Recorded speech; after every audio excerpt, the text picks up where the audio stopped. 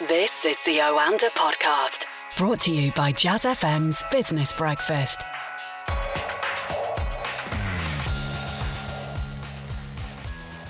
You're listening to the Oanda Market Insights podcast. Each week we review the business and market headlines with Oanda Senior Market Analyst Craig Erlam. And it's a very good afternoon to Craig. How are you doing?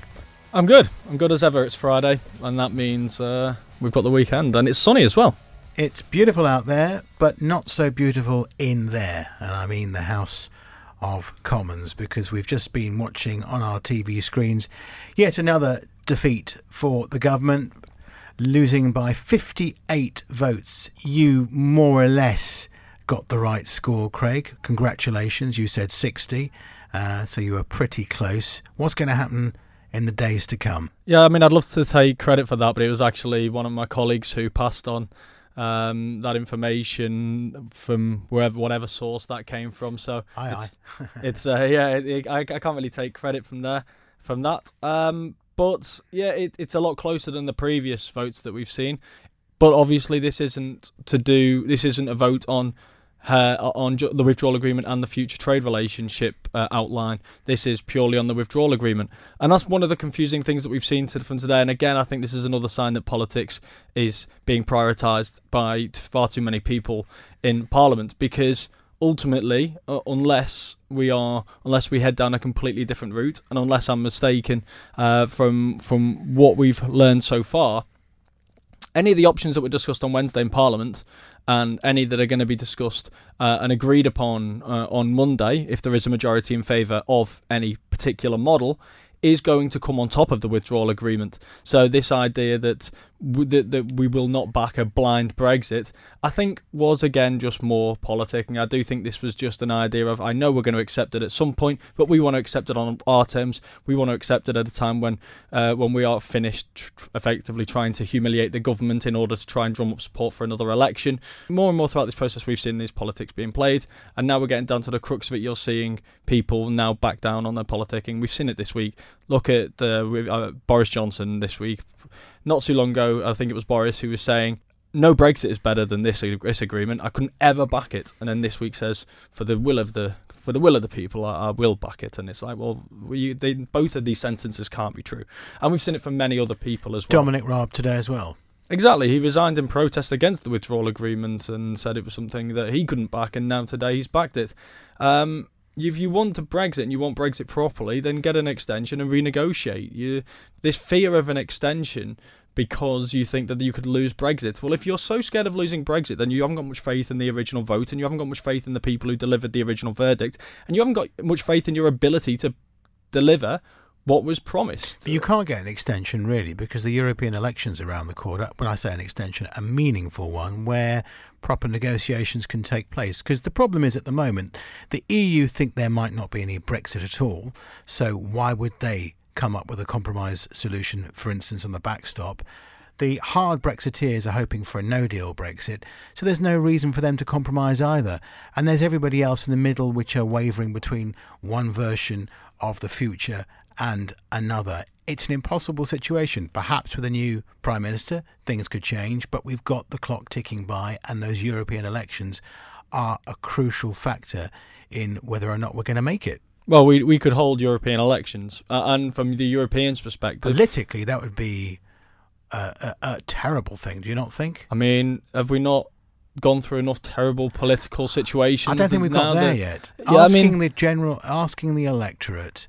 Don't get me wrong, I don't want to join. No, but asking the electorate to vote for something that half of them thought wasn't even going to exist as part of British Euro MPs, it's a very odd thing. Maybe we could have a general election and a European election on the same day. That might help. It is a very odd thing, and it's a very unpalatable situation. I think that's quite safe to say.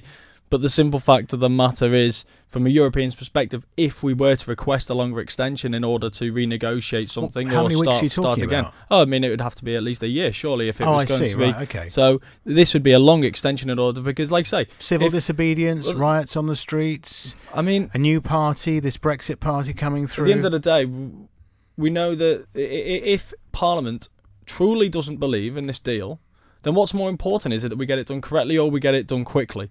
We've also talked about this off air. What a number of them are now saying is, I am absolutely staunchly against this deal. I think this is the worst thing that could happen. I think this is worse than no Brexit at all, but I'm willing to back it because Theresa May said she'll resign. That does not say very much about their integrity. Well, it's not just about Theresa May resigning, it's about the clock ticking down, isn't it? No, it's about Theresa May resigning. It's about a leadership opportunity opening up. It's about the potential for someone to fill that spot that isn't Theresa May. You don't always want to be such a pessimist about this and such a cynic about it, but the events that we have seen unfolding over the last number of weeks have shown us that there's not many people in the Houses of Parliament who have an enormous amount of integrity. We're watching a situation go by, and granted, this is my own personal reading of this, and everyone will have their own, but we're watching a situation unfold where the hardline Brexiteers have decided to back Theresa May's deal because they're scared of a long extension. They're scared of a long extension because they're scared of the public changing their minds. Well, you can't very much have much faith in what you're doing if you think the public is going to change its mind. And I don't think that's why they're scared of a long extension about the public changing their minds. I think they just feel that we voted, those that did vote for Brexit. I'm going to have to say that I didn't, but the rest of everybody listening can work out what you think. But they voted, and in good faith, that we would leave on March the 29th or around that time, of course, as we've seen. And a longer extension just goes against everything that we believe in, doesn't it? Nothing in the vote had a date on it. And what we're seeing now is it's not straightforward. What we're seeing now is not everyone had their own ideas of what a Brexit actually meant. As I said earlier, it's better that we get this right than we get it done quickly. And I can't help but stress this again. I do not want to be reading about Brexit for the next 12 to 24 months. But this, again, I can't get over economic uncertainty as well. Economic uncertainty. There's strong arguments for and against an extension. But the simple fact of the matter is everyone in Parliament does have their own agenda on the table here, and it seems that very few people are prioritising what is actually the right thing to do. Because, as I say, you've got this with the hardliners, with the SNP. It's very much in their interest to make this as hard and painful and everything as possible. It is all about interest, isn't it? They're not going to block Brexit per se, but they are happy to make this as painful and as unpalatable as possible. When we have Brexit, then they've got something again to drum up their support. The Labour opposition, they want an election. They've made that perfectly clear. The problem is interests. The Labour Party, they want an election. DUP want to protect Northern Ireland, and they have the agreement with the Conservative Party. SNP, they want another referendum, and they want out anyway. And the hard Brexiteers, and then you've got everybody else. Somewhere stuck in the middle, really. They just really want to get on with it. And this was the worst thing about the extension in my eyes, was it gave people 2 more weeks to show those interests. That vote would have gone very differently today if the alternative was no Brexit or no deal. I truly believe that. But now, because... What's the most likely let's now, not forget, Craig? the timing of the events this week does have an impact on things. We had the votes on Wednesday, and the second session was on Monday. MPs in Parliament know that on Monday they can have another vote and maybe move towards a softer Brexit, humiliate Theresa May that much further, potentially show her to be extremely weak, drum up support against the second part of this deal, which is the future relationship, and therefore almost kill Theresa May's deal entirely, and then, especially from the Labour Party perspective, then potentially get that second election or the long extension. For them, this was a win-win situation, but this was no longer the final day, and that's what made it possible. So now we do have 2 more weeks of uncertainty. Now we do have 2 more weeks when everything is back on the table again, it seems. And we'll see on Monday. Well, of course it is. Well, I don't understand what's actually now off the table, because ultimately, if Parliament can't get behind another form of Brexit on Monday, then Theresa May is the only option on the table still. And how are markets reacting to that loss for the government by 58?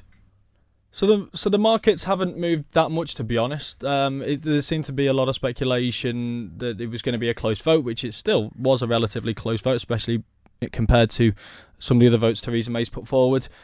But there was a speculation that it was going to be defeated, roughly around that number, as we mentioned earlier. I wish that was my estimate, but it was just something that's come generally from the market. So the pound has dropped off a little. It's back towards 130 against the US dollar. That's interesting because that's the lows, the range lows that we've seen really for the last month and a half. So the fact that we haven't broken those lows suggests markets aren't too disappointed. It's not like we're now facing no deal, but it means it's a little bit out of our hands at this stage. I've just had a notification now that Donald Tusk has called a European Council summit, an emergency summit for the 10th of April, 2 days before the effective current and still default no deal exit day on the 12th. Again, I don't think that's necessarily a coincidence. I think that's giving us no time in the aftermath to mess around and play politics anymore. It'll also give us time to sort out our domestic agenda and decide what we actually do want, because so far we've voiced what we don't want more than enough times on a more than enough votes in Parliament. So we've just very much decided what we don't want. We've now got just under 2 weeks, 12 days to decide what we actually do want. And it's very much now down to the EU to decide what kind of an extension they want to offer us, whether they want to offer us one at all. I imagine they do. How long they want it to be, I imagine it's not going to be short, because why would they want a short extension, as I've previously alluded to?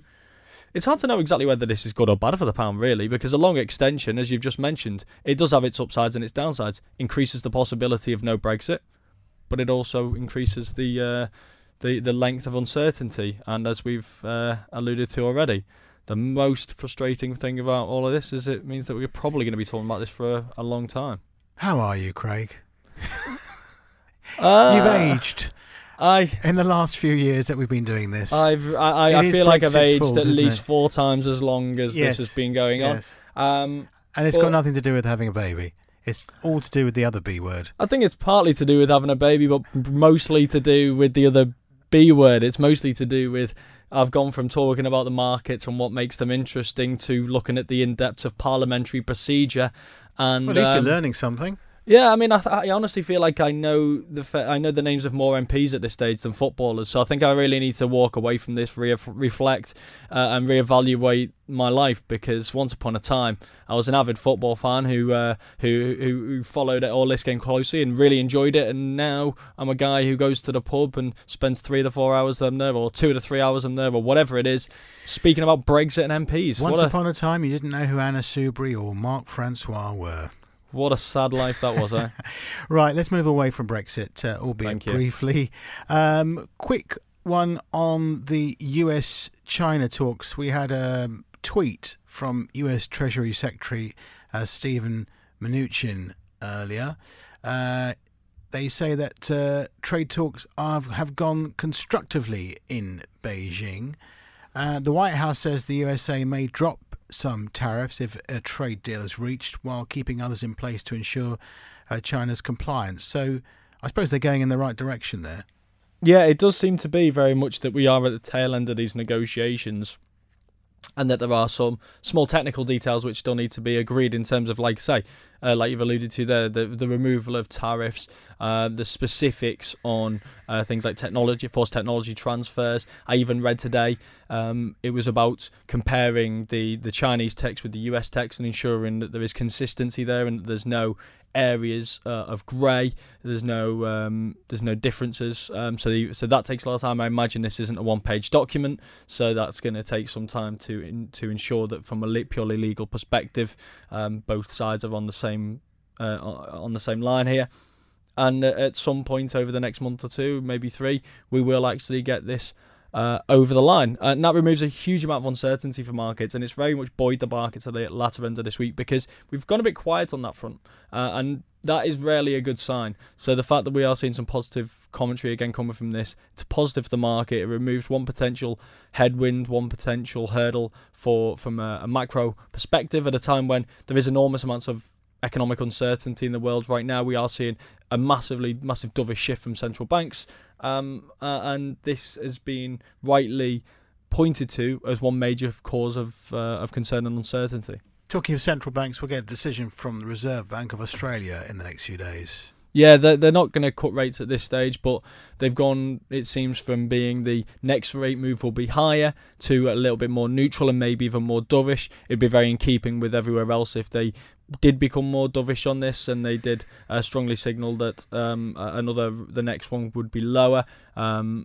Obviously, there's certain domestic economic issues there, particularly in the housing market, that have really hampered the economy. And also, they are closely linked to China, so any slowdown there does have knock-on impacts because of the strong trade ties which they do have. So, yeah, I expect it to be very much in keeping with what we've seen from other central banks recently.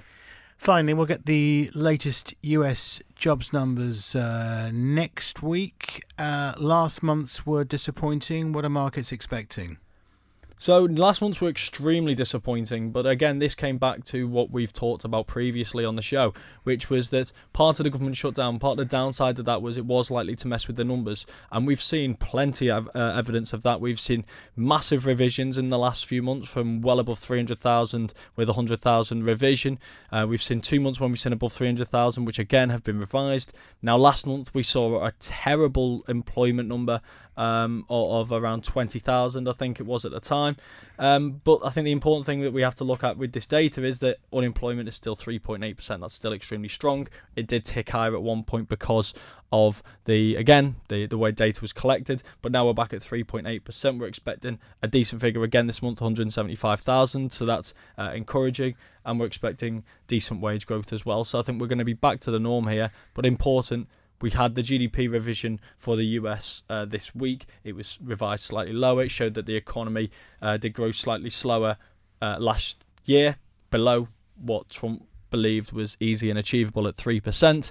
And now we're facing a year when there's going to be many more challenges. So I think people are going to be paying very close attention to this data, because in this environment, and when sentiment is as fragile as it currently is, another poor jobs report may suggest to people that this is not just about the shutdown, this is not just about the data, that maybe there is something fundamental here that points to a slowdown in the first quarter in the US, and that could be something that could make things even more challenging.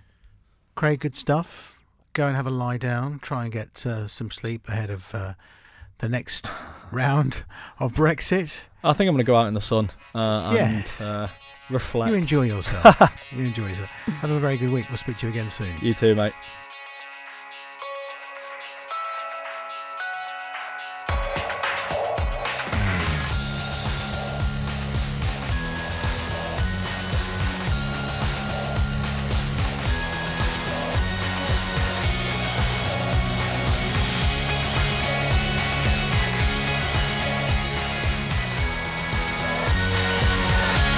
That was the Oanda podcast from the team behind Jazz FM's Business Breakfast, a daily early morning 30-minute briefing for the day ahead. On air from 6 a.m. Listen to Jazz FM on DAB, online, or just ask Alexa.